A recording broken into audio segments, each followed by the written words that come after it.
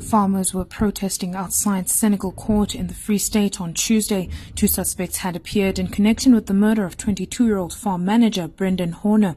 The protest turned violent after farmers attempted to get to the suspects in the court's holding cells, leading to clashes with the police, resulting in one police van being overturned and set alight. Police reports indicate that following the brief court appearance, around 100 demonstrators, among them armed farmers, stormed into the court building demanding the suspects be handed over.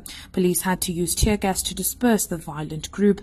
Police Minister Cele has called on police to act swiftly and arrest those responsible. He said this type of lawlessness cannot be justified nor taken lightly. He added that it is also baffling why the anger of this community is being directed towards the police when arrests have been made by the police and the suspects are before the courts. For VFM News, I am Cele.